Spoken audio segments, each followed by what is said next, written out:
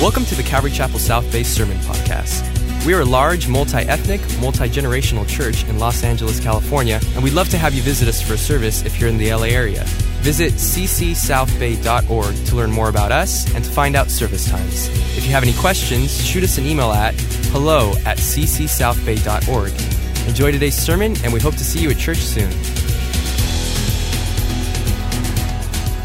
Zechariah chapter 3, Galatians chapter 6, Matthew chapter 21 as we continue our chapter by chapter, verse by verse study of the book of Zechariah. Once again, that's Zechariah 3, Galatians chapter 6, and Matthew's chapter 21. We're going to be in those areas of Scripture tonight. If you are looking at the back of our banners, there is a spotlight that is just beaming on me right here. Matthew, so if you have come and you, there I went. And you'll notice our banners that are in the back. We have started a holiday initiative where we are going to be praying for one person that we would love to see get saved, someone who doesn't know the Lord. And you'll notice in the seat back pocket in front of you, there are stickers and that labels. And those labels basically have 5 labels on them. And you can see I put Alice, Dan, Jake, Al, and Donnie. Now, if you're Alice, Dan, Jake, Al, or Donnie, the Lord's trying to speak to you. I'm teasing. And you'll see you can just put a name on one. And the reason I'm doing this is I made the mistake of putting one name this way. And when I went to take it off, it looked more Arabic than it did English, okay? And so you want to make sure that you put your name. And then if you've noticed, we've already filled our back banners. And so if you would please take a look at the side banners, you can add your name to the side banners as well, as we are praying hundreds, if not thousands of people to come to know the Lord this holiday season. Amen? My mic keeps going in and out. It seems to be, or at least it feels that way on my end. All right, why don't we go to the Lord in prayer and ask the Lord to bless His word. Father, we are so thankful for the great grace of God that you've given us, and we pray now that you would speak to us through the book of Zechariah. We're so thankful for this prophetic book, not only for the Jews of the time, but also a prophetic history and timeline for the world. For we know that there will be a day that you will come again, your second coming. And on that day, you will deliver the nation of Israel from the armies that attack it. And on that one and single day, they will look on the one whom they have pierced, and they will mourn. They'll repent. A national revival in Israel. And Lord, your church will rule and reign with you for 1,000 years. And so, Lord, we pray now that as we study the Scripture, give us a spiritual mind to understand. In Jesus' name we all said, amen.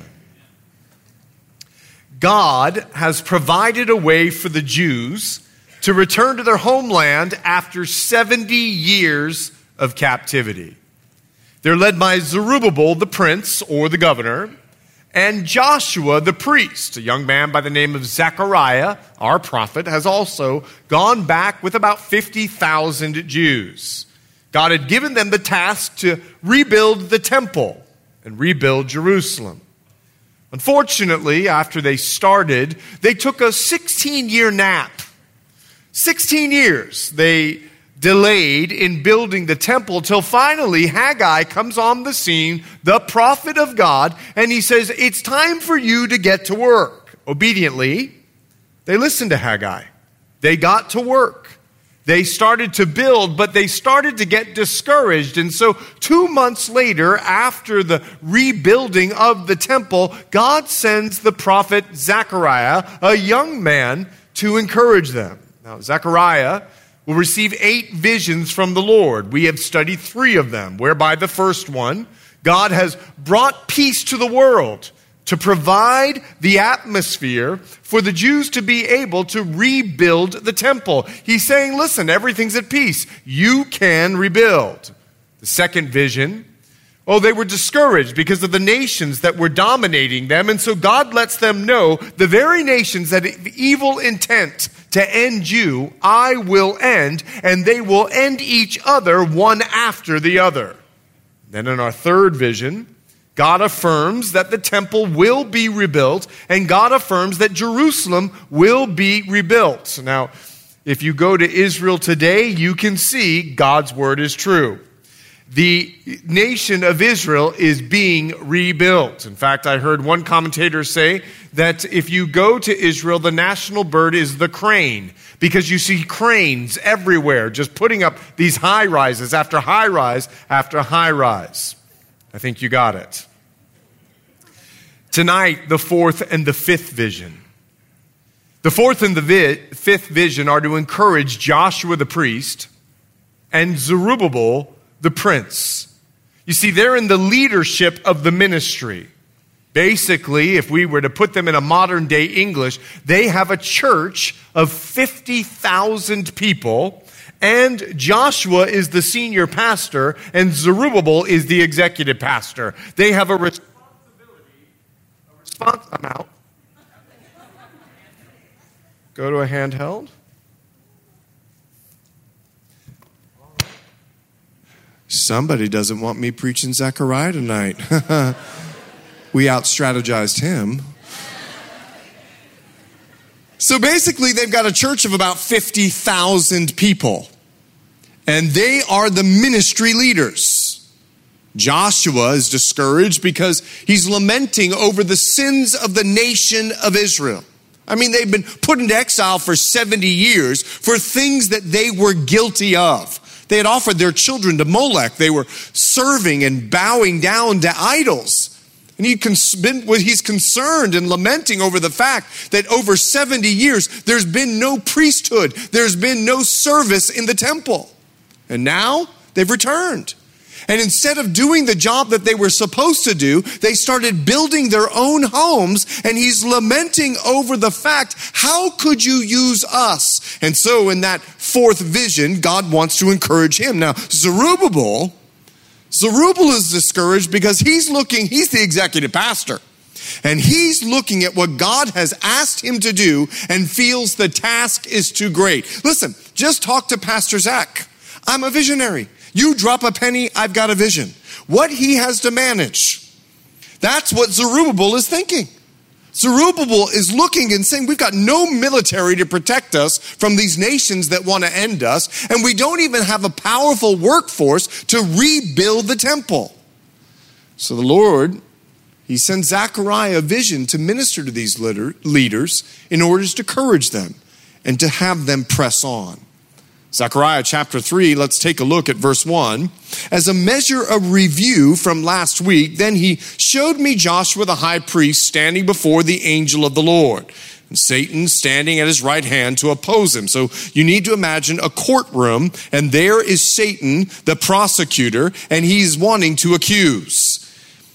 And the Lord said to Satan, the Lord rebuke you, Satan. The Lord who has chosen Jerusalem rebuke you. Is this not a brand plucked from the fire? All of a sudden, the angel of the Lord, who we've already discovered is Jesus, has moved from judge to the defense attorney. And he is now rebuking the enemy. Now Joshua was clothed with filthy garments and was standing before the angel. Then he answered and spoke to those who stood before him, saying, take away those filthy garments from him. And to him he said, see, I have removed your iniquity from you, and I will clothe you with rich robes. Stop there if you would. Satan is there to make accusation, and Jesus provides the acquittal. You see, the people have all obviously repented. They are building the temple after Haggai came into the scene. But Satan, he wants to condemn them. He wants to destroy them. He wants them to really feel a punishment. And so there he is. How can you let these Jews build your temple? They're dirty. They're filthy. And no, Joshua doesn't say anything because Joshua knows he's guilty. Have you ever been in this position? You know you've done something wrong. You've gone to the Lord, you've repented, but the good old enemy comes along and he whispers in your ear, how can you serve God? You know what you've done. You know what you've said, but there is no condemnation for those who are in Christ Jesus. And you can say to the enemy, just like Jesus, get thee behind me. Amen? Amen. And so Jesus steps in as judge, but all of a sudden he steps in as the defense attorney in front of all of heaven's angels. And he plucks the Jews from the fire of destruction. He removes their filthy garments. He puts robes of righteousness on them, and then he commissions them to serve. Let me tell you why. Because the angel of the Lord is the picture of the pre-incarnate Christ. And there's something that we need to know tonight. Jesus redeems. Jesus restores. Jesus renews. That's what Jesus does. And that's what Zechariah is going to get across to Joshua, the high priest, who is discouraged about the sins of the people. And he's saying, how can you use us? And God says, because I will do the work of cleansing you. Now take a look at what happens in Zechariah chapter 3, verse 5. And all of a sudden, Zechariah gets involved with the vision. Have you ever been in a dream and it was such a great dream that you wanted to get back inside of it? I will never forget. We were serving in Africa. And I had a dream that I was in New York City. And I dreamed that I was walking down Fifth Avenue with Andrea, enjoying this incredible experience. And we were going to go to a New York deli and have a pastrami sandwich and then find New York cheesecake. And I'm in this dream. And then all of a sudden, I woke up and I was in Africa. And I was like, oh God, get me back in the dream. Have you ever done that before, right? Well, here is Zechariah. He's so into this dream. He now engages in it in his dream. And look what he says in verse 5. And I said, let them put a clean turban on his head. So they put a clean turban on his head and they put the clothes on him. And the angel of the Lord stood by. Now stop there if you would. Zechariah gets involved with the vision and he tells the angel, put a turban on his head. You know what Zechariah is doing? He is getting involved with the work of redemption that he sees happening in the life of Joshua because Jesus redeems, restores, and renews. He knows that Joshua is guilty. He knows what Joshua has done. But instead of saying, look at Joshua, that filthy dog, he goes, wow, look what Jesus is doing with a broken life. He's restoring a broken life. And so I want to be part of that renewal. I want to be part of that restoration. And so listen, put a turban on his head. Let him be high priest. Because if God can restore, I want to be part of the restorative work, not the condemning work. Unfortunately, that's not like most of the church today, is it? Galatians chapter 6, would you take a look? Galatians chapter 6. Verse 1, brethren, Galatians chapter 6, brethren, if a man is overtaken in any trespass, you who are spiritual, restore such a one in the spirit of gentleness. In other words, if you've got any maturity about you, you get involved with the restorative work, the redemptive work, the renewal work of Jesus Christ, considering yourself lest you also be tempted. Bear one another's burdens and so fulfill the law of Christ. For if anyone thinks himself to be something when he's nothing, he deceives himself. In other words, the law of Christ is that we love one another. And if we love one another, we're going to get involved with restoring someone who's fallen. But let each one examine his own work, verse 4, and then he will have rejoicing in himself alone and not in another, for each one shall bear his own load. Church, if someone falls at Calvary Chapel South Bay, God forbid we do anything other than say, put a turban on his head.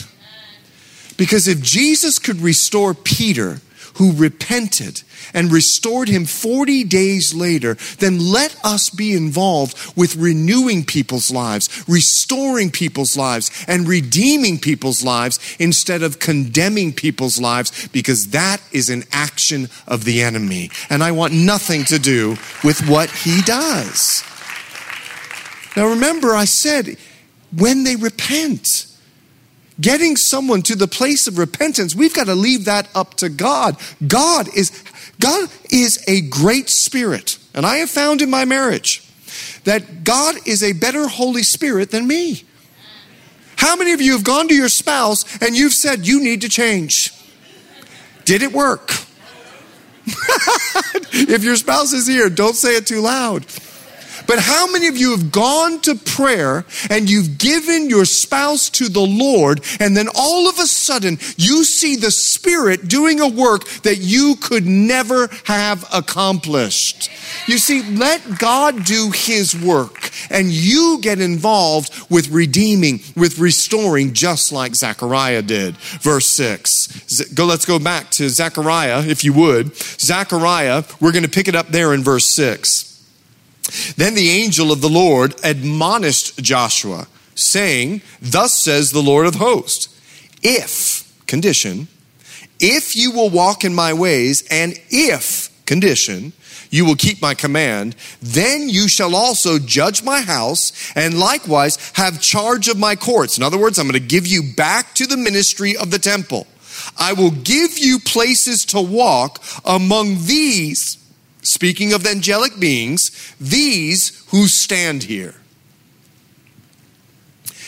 Jesus takes this moment after restoring Joshua in the same way that he does Peter.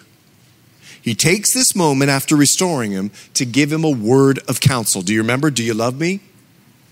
Do you love me? Take care of my lambs. Do you love me? Feed my sheep. Do you love me a third time? Peter's all upset about it. But Jesus, like he is with Peter, like with now Joshua, he is using this restorative moment to give counsel. Do you remember when the man who was lame picked up his mat and walked home? Jesus found him in the temple and said to him, now go your way and sin no more. He restored him and then gave him counsel. You see, Jesus is giving him his house. Jesus is giving Joshua his courts. He's allowing him to get back into the ministry of ministering in the temple. And he even tells him, you're going to have places to walk. And what he's saying is, you're going to be walking with angels. You're going to have access to God through prayer. Isn't that wonderful?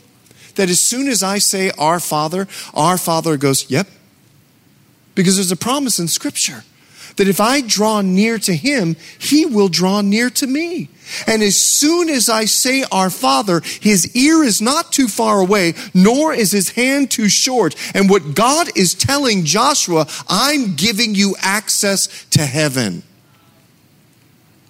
And here's what he's saying. As I restore you to spiritual leadership over the nation, act like a leader. That's what he's saying. Because as the leader, your job, Joshua, is to represent the Lord in word and in deed.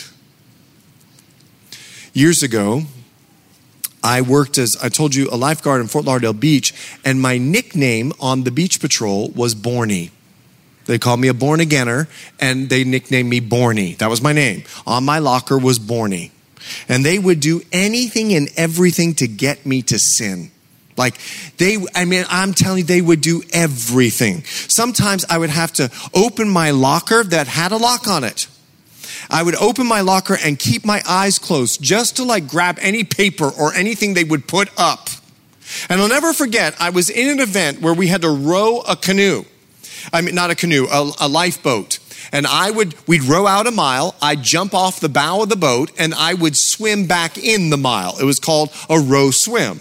Well, as I was practicing and I was doing the row, the guy that was rowing was a great rower. I was an okay rower. I was the better swimmer. Well, as he was rowing, my oar got caught in the water, and the end of the oar hit me right here in my rib, and out of my mouth came something other than glorious. He literally stopped. Now, I was 19 years old. He literally stopped rowing, turned around and said, "Borny, did you just cuss?" I said, he goes, "Now don't lie, because that'll make it worse." I said, you think you did or you did? Because I heard something that was not what I usually hear coming out of Borny's mouth. It wasn't like Jesus, praise God, hallelujah, Borny. What did you say? Well, I'm not going to say it again. Bad Borny, yes. But I am an ambassador of God, and so are you. Take a look at the screen. It's 2 Corinthians chapter 5, verse 20. Now then, we are ambassadors for Christ. As though God were pleading through us, we implore you on Christ's behalf, be reconciled to God. You're an ambassador of Jesus. People should be shocked when you sin publicly. We got a Borny that just did something. You see, what he's telling Joshua is, I've made you the leader. You are my ambassador. I want you to act like it. And this condition of leadership is conditional. As long as you walk in my ways, as long as you obey my commandments, I'm going to leave you in this position. Zechariah chapter 3, verse 8, "Hear, O Joshua, the high priest, you and your companions who sit before you, for they are now maybe you'll underline this in your Bible, they are a wondrous sign. For behold, I'm bringing forth my servant, the branch. For behold, the stone that I have laid before Joshua." You see, the purpose of this counsel begins to unfold. The purpose that Jesus is communicating these things to Joshua is very evident. You see, this entire event of redemption, this entire event of restoration and renewal, you represent something bigger than yourself, Joshua. This moment represents something bigger than yourself. This moment of restoration and renewal and redemption represents the ministry of the servant, of the branch, of the stone. This restoration represents what Jesus Christ is coming to do. You see, he's known as the servant. Isaiah would communicate that in Isaiah chapter 52 and 53, that he's the suffering servant, that God would have him pierced, crucified for our transgressions. And Jesus would humble himself so much so that he would go and he would die on a cross to be the servant of the living God. Jesus would fulfill Zechariah chapter 3, verse 7. He would walk in God's ways. He would obey every command, because he's the servant. But he's also the branch. Now take a look, if you would, in Zechariah chapter 3, verse 8. Behold, I'm bringing forth. In other words, the Messiah, Jesus, is coming, and he's known as the servant, but he's also known as the branch. And I'll tell you why. Because he is the fulfillment of the Davidic covenant. In Isaiah chapter 11, verse 1, listen to what the prophet would say. There shall come forth a rod or a branch from the stem of Jesse, and a branch shall grow out of its roots. From David's line, Jesse is the father of David. God gave David a promise that out of his line would come the Messiah. He is the branch that would stem out of the line of David. And let me tell you why that is so important. Because Jesus is the God-man. He is 100% God and 100% man. And because he came as a man and lived a sinless life as a man, he as a man could pay the price of our sin and die on the cross. He's the branch. But not only that, I want you to see what else he's called. He's also known as the stone. I'm bringing forth the stone. Now, you're at a construction project with a bunch of stones all over the ground. This is going to make a lot of sense in the middle of their construction project. And every construction project in this area of the world, it always begins first by laying down the cornerstone.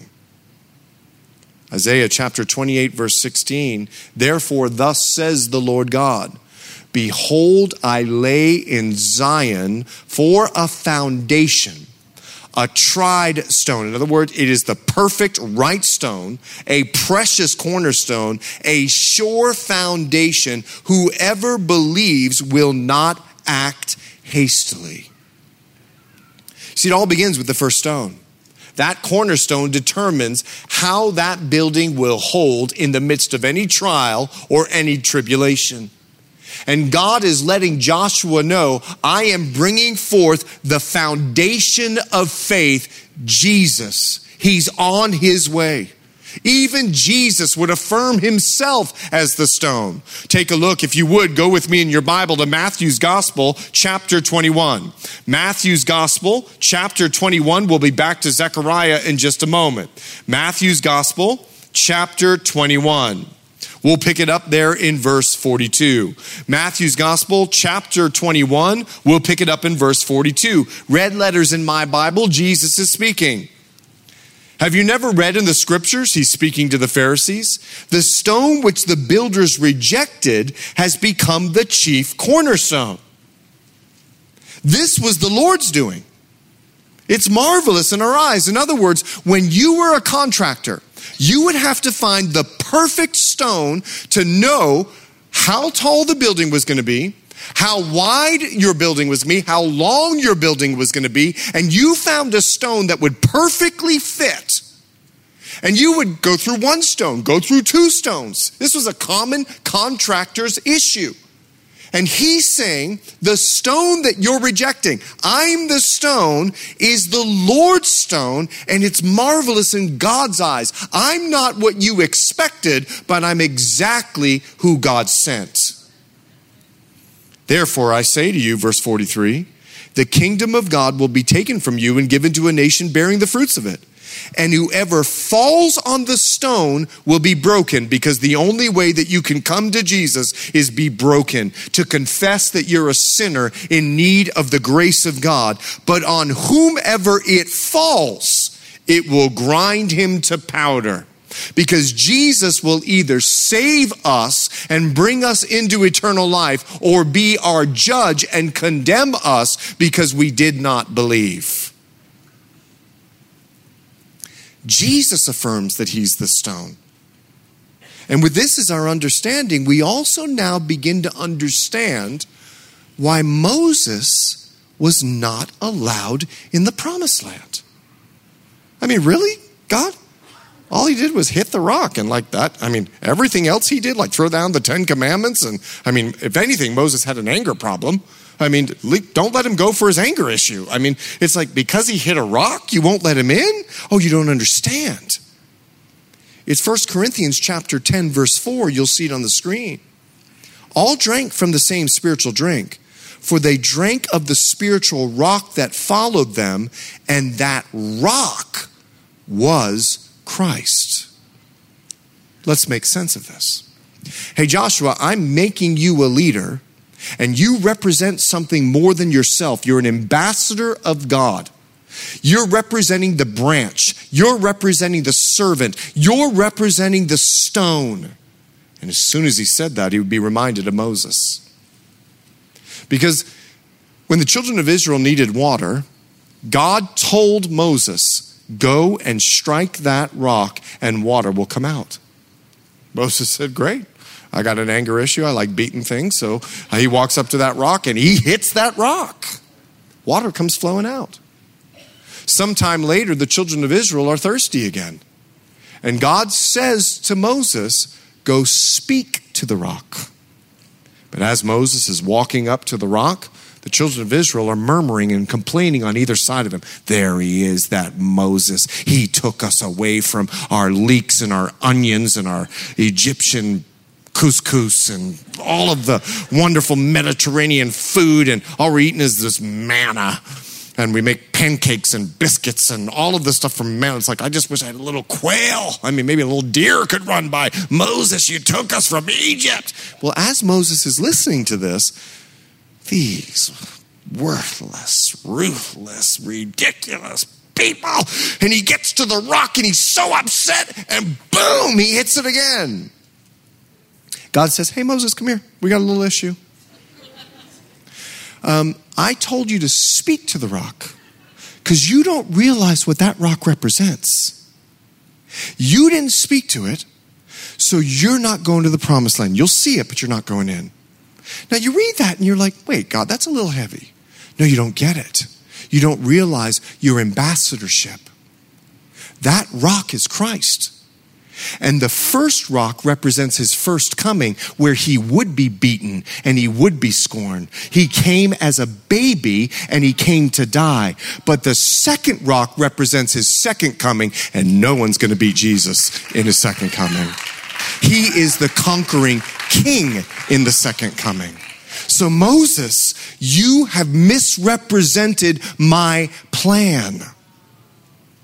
Take a look. Go back with me to Zechariah. Zechariah chapter 3, we'll pick it up.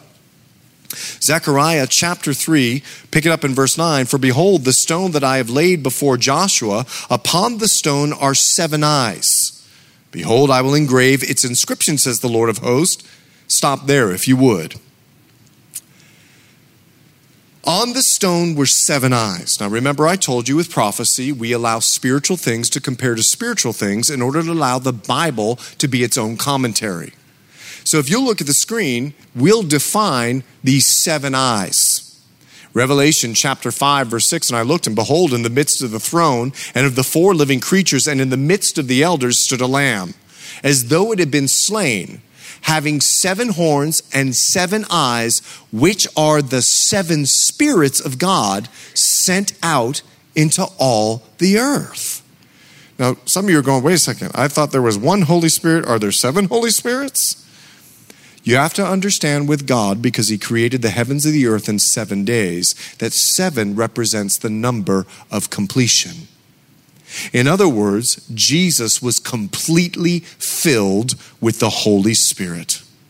And his 7 eyes represent the omniscience of God the Father, God the Son, and God the Holy Spirit. They see all things, they know all things, they completely see, is the idea and the understanding. But for better, even more so interpretation, Isaiah fills us in on the 7 spirits of God. Take a look if you would. We'll count them there in verse 2. There shall come forth a rod from the stem of Jesse, and a branch shall grow out of his roots. That's verse 1. Now let's take a look at the 7 complete Spirit of God. The Spirit of the Lord shall rest upon him. The spirit of wisdom and understanding, the spirit of counsel and might, the spirit of knowledge and the fear of the Lord. There are 7 characteristics of the Holy Spirit of God.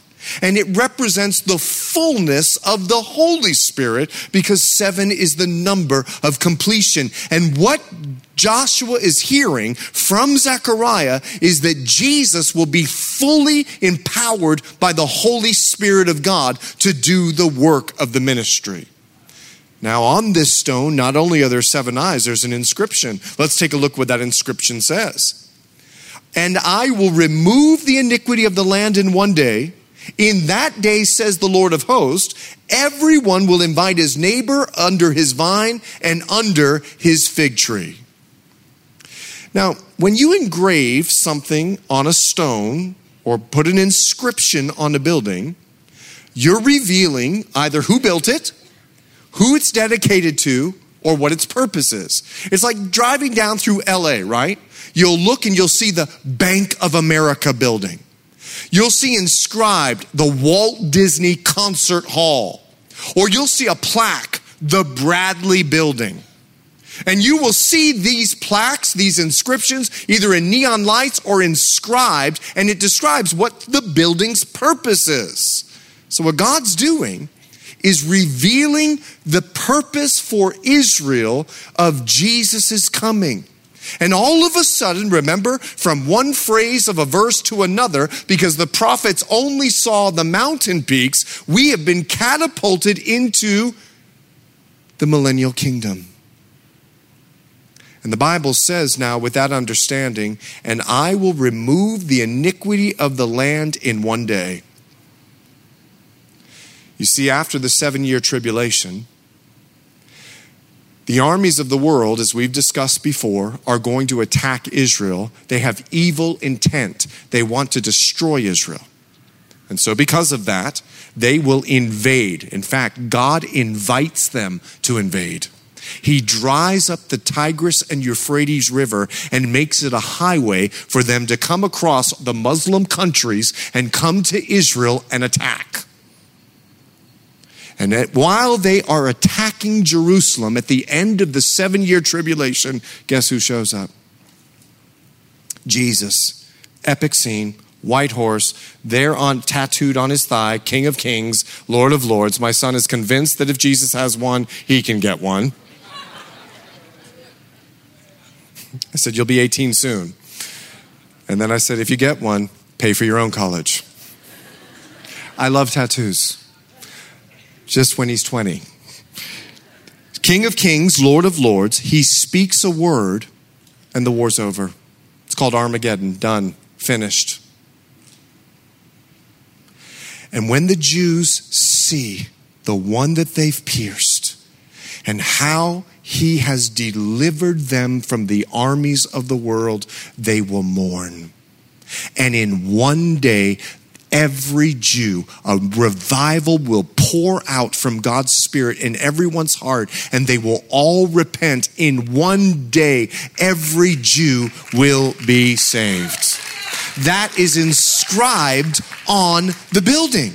But also inscribed in that building is that everyone will invite his neighbor under his vine and under his fig tree. In other words, what he's saying is there's going to be a time of peace and prosperity. There's going to be 1,000 years of peace and prosperity where the desert will bloom, where the wolf will lay down with the lamb, where you will see a child who is born in the millennial kingdom and he'll be playing with a little cobra. Can you imagine? Hi, little cobra. No more biting. No more effects of sin. It's going to be rolled back for 1,000 years. That's what Jesus is going to do. Take a look at 1 Kings chapter 4, verse 5. Speaking of the prominent times during Solomon, Azariah the son of Nathan that is not the right verse. Zabud the son of Nathan, a priest and a king's friend. That is not the right verse. In 1 Kings, the Bible talks about Solomon's time and how everyone went from to the vine and to to his vine and to his fig tree. And what it's communicating is during Solomon's time, there was a measure of peace and prosperity. Joshua goes, okay, we're redeemed, we're restored, we're renewed, I'm encouraged, let's do the temple. But now we got Zerubbabel. He's discouraged. No army, no workforce, 50,000 church members that won't do a thing. I mean, he's just like frustrated as the executive pastor here trying to manage this 50,000 member church. Take a look at Zechariah chapter 4. Now the angel who talked with me came back and wakened me as a man who's wakened up out of his sleep. And he said to me, what do you see? So I said, I'm looking and there's a lampstand of solid gold with a bowl on top of it, and on the stand 7 lamps with 7 pipes to the 7 lamps. 2 olive trees are by it, one on the right of the bowl and the other on its left. So I answered and I spoke to the angel who talked with me, saying, what are these, my Lord? The angel who talked with me answered and said to me, do you not know what these are? And I said, no, my Lord. And I added a little sarcasm there. It's like, I just asked the question. Of course I don't know what they are. We're engaging now into the 5th vision. And this 5th vision is meant to encourage Zerubbabel, the governor or the prince. Remember, he's discouraged. He looks at the pile of rubble, you got to remember, it's been 70 years. There's trees growing right in the center of the Temple Mount. I mean, there's rubble everywhere. The Babylonians destroyed Israel 3 times, Jerusalem 3 times. I mean, they destroyed it. They ripped down every stone. He's got no military strength. He's got no workforce. And here, after the 4 visions, Zechariah has fallen back asleep, and all of a sudden, he's woken back up by an angel. Have you ever had one of those nights? Have you ever been woken up in the middle of the night and you don't know why you're up? Anyone ever had that? It's not insomnia, it's spiritual. God has woken you to pray. He's woken you to speak with him and let him speak to you. Don't be frustrated when you're woken up in the night as a Christian. Listen to what God wants to speak to you through the wee hours of the night. And when Zechariah looks, he sees a menorah. Now take a look at the vision that Zechariah saw. He sees 2 olive trees. He sees 2 branches coming from those olive trees that are feeding the menorah the oil that it needs in order to stay lit. Now take a look at the menorah on the stage. Zechariah is a young guy, okay? He was born in Babylon. He's never seen the temple before. He's never actually seen a menorah. He's heard of them. He knows what the menorah is, but he's never experienced the menorah. And God is being faithful to expose him to the Jewish menorah. Now, let me help you understand for those of us that are non-Jewish. The menorah was the only light in the temple of God. This was planned. Stay with me. And there was a special olive oil that the priests made, and they would make sure that it was lit every single night. They would fill the olive oil every day, a special olive oil, to ensure the light would shine. You see, it was to be a clear picture that there were no windows in the temple. The only light that was shining in the midst of the darkness was this menorah. Because the Jews had a responsibility. Their responsibility was to be a light in a dark world. And I want you to note something about this candle, about this menorah. As dark as I can make this room to be, anyone, anywhere in this room will see the light of this candle. In fact, the darker that I make it, the brighter this light will shine. It is courageous, it is bold, and it doesn't care how dark it gets. And in a similar manner, Jesus, he said that we should let our light shine. Now, he doesn't say the light of a menorah because that's the Jewish nation. No, he says the light of a lamp, not the menorah. There's a clear distinction between Israel and the church. But we are called to let our light so shine. In fact, just like Zechariah's vision, we're called in Matthew 25 to make sure that our lamp is filled with oil. I'm going to ask if the lights would turn back on.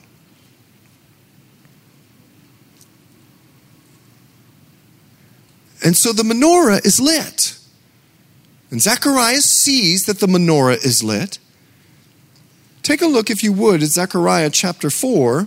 We'll pick it up now in verse 6. So he answered and said to me. Now remember, he's asked a question. What are these, my Lord? So he said to me, this is the word of the Lord to Zerubbabel. Not by might, nor by power, but by my spirit, says the Lord of hosts. Who are you, O great mountain? Before Zerubbabel you shall become a plain, and he shall bring forth the capstone with shouts of grace, grace to it. Moreover, the word of the Lord came to me saying, in other words, to further clarify, verse 9, the hands of Zerubbabel have laid the foundation of this temple. His hands shall also finish it. Then you will know that the Lord of hosts has sent me to you. Listen to what he tells Zerubbabel. Listen to what he tells Zechariah. The angel doesn't give the meaning, he gives the message. He doesn't answer the question because he wants to get the message across. And the message is this: the temple will be rebuilt by the power of the Spirit. Period. Zerubbabel, you don't need a mighty army. Zerubbabel, you don't need a mighty workforce. Who did I have for me were you helping me part the Red Sea? Were you there when Shadrach, Meshach, and Abednego were in the fire? These impossible situations, let me remind you, Zerubbabel, who put it in Cyrus's heart for you to go back in the first place? Who put it in Darius's heart to pay for all of temple construction? It was God who intervened that stopped the enemy from destroying the nation of Israel. Now, at that time, you may have thought they were coincidences, but Zerubbabel, let me tell you something. These were Godoinces. My Spirit will be how you will build this temple. You see, Zerubbabel was discouraged. He's looking at this mountain of rubble. He's looking at this temple that's just torn apart. The task, it just seemed too large, it seemed too big, and it seemed too much. That's what Moses thought. That's what Abraham thought. But there's something that I found about God to be true. He will always provide a task much larger than your capability so that He alone is glorified. There are 22 million people in LA, and God gave me a vision of revival. And so many people have asked me, well, what's your plan? And what's your church plan? And how are you going to reach them? You know what my response is? 2 Chronicles chapter 20. 2 Chronicles chapter 20, verse 12. Jehoshaphat is speaking. He says, "Oh, our God, will you not judge them? For we have no power against this great multitude that is coming against us, nor do we know what to do, but our eyes are upon you." There's my plan. I have no idea how I'm going to reach LA, but my eyes are on Jesus, and I know I got the Spirit on my side. I don't need a mighty army. I don't need a mighty force. I know the Spirit of God and what He's spoken, and I would rather trust in Him than any plan that the world may give me. Because Jesus has made something really clear. Jehoshaphat is in prayer seeking God, and he says to him in prayer, I don't know what to do. That's why we're praying for these people. Listen, we started praying on Sunday. Sunday we started praying. My neighbors come walking down the street. Hey, we're new here. You're new. Can we talk to you? We spent over an hour of time with them, brought them into our house and I'm a pastor, I share here. Oh, well, we kind of share the same energy. Oh, you have no idea how we're going to bring you to Jesus. We had only started praying on Sunday and my neighbor walked right to me. Only the Spirit of God could do that. That's an action of the Spirit because the Spirit is seeking and saving the lost. And so what God is telling Zerubbabel, it's my Spirit that's going to do this work.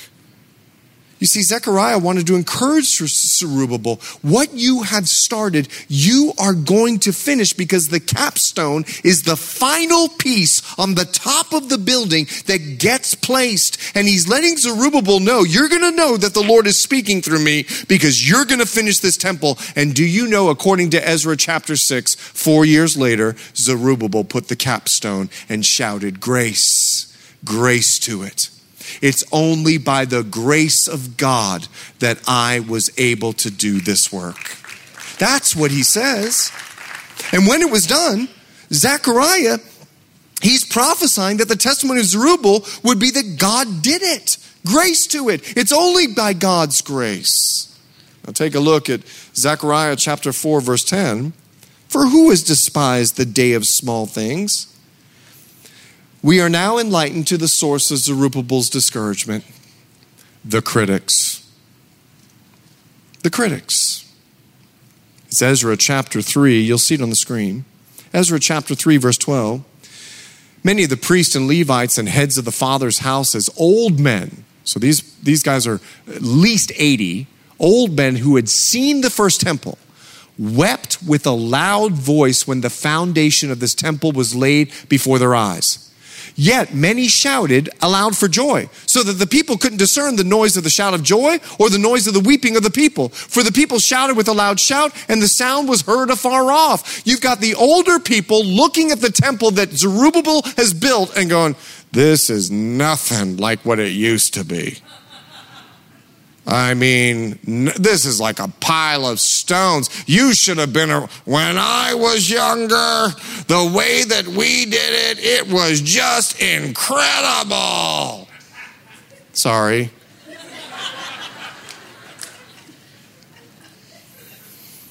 I have found in ministry, there will always be critics. No matter what you do. Even Jesus, he said this about his generation. What shall I say about this generation? It's like children sitting in the marketplaces and calling to their companions and saying, we played the flute for you. You didn't dance. We mourned for you. You didn't lament. In other words, there's no way to satisfy a critic. When you're looking for something wrong, you'll find it. You know why? Because Calvary Chapel South Bay is not perfect. And neither is any one of you. And if you come looking for a problem, you'll probably find it. Now, I pray not so. But the truth of the matter is, there's always going to be critics. And they discouraged Zerubbabel. And so take a look. It's Zechariah chapter 4, once again, verse 10. For these seven rejoice, for who has despised the day of small things? For these seven rejoice to see the plumb line in the hand of Zerubbabel.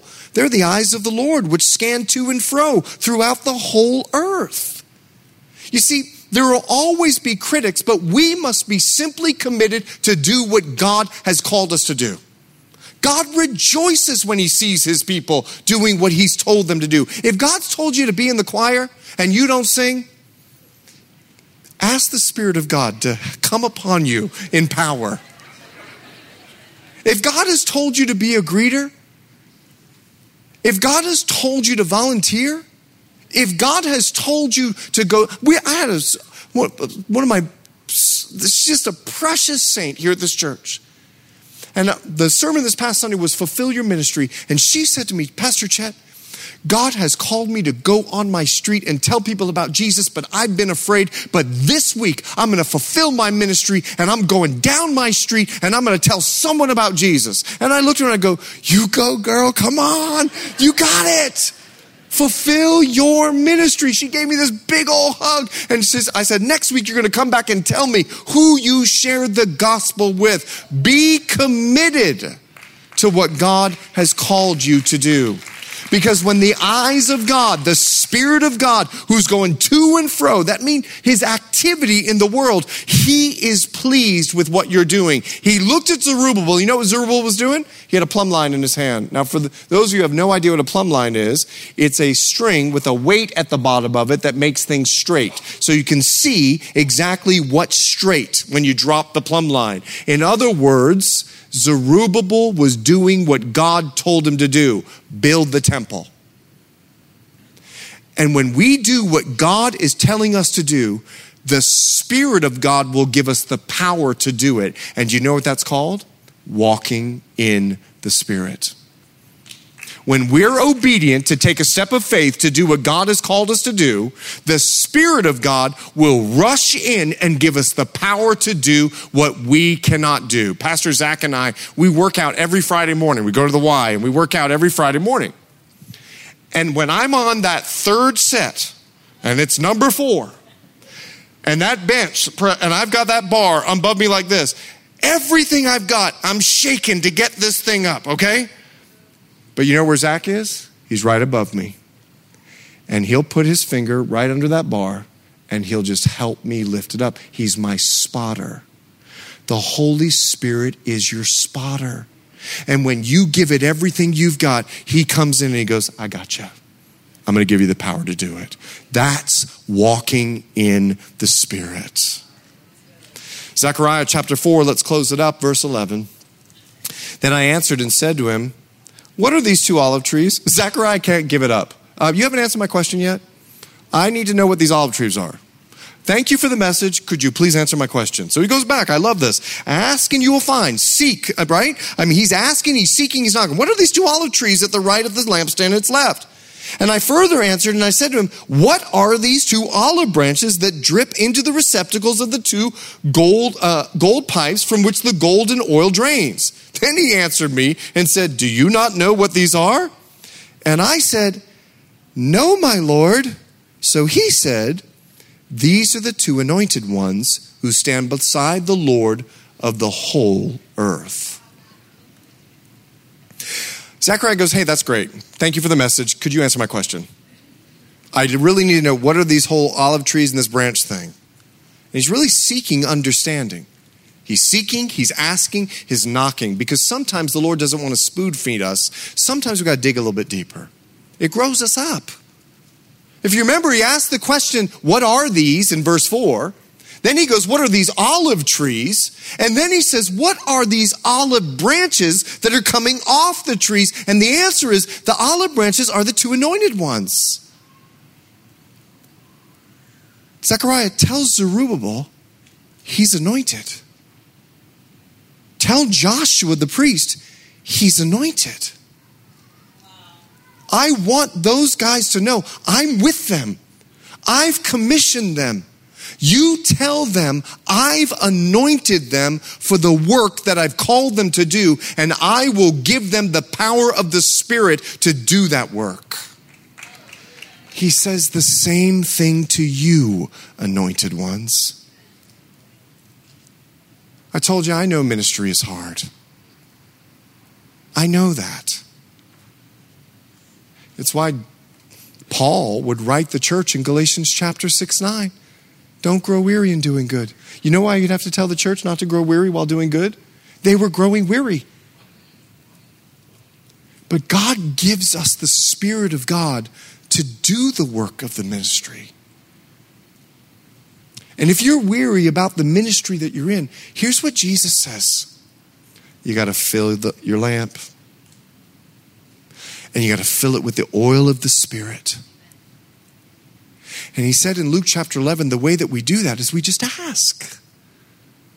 We just ask. We say, Spirit of God, would you help me fulfill the ministry that you've given me?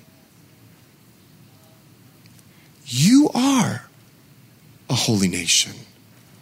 You are a royal priesthood. You have access to heaven. All you have to do is ask. Would you pray with me?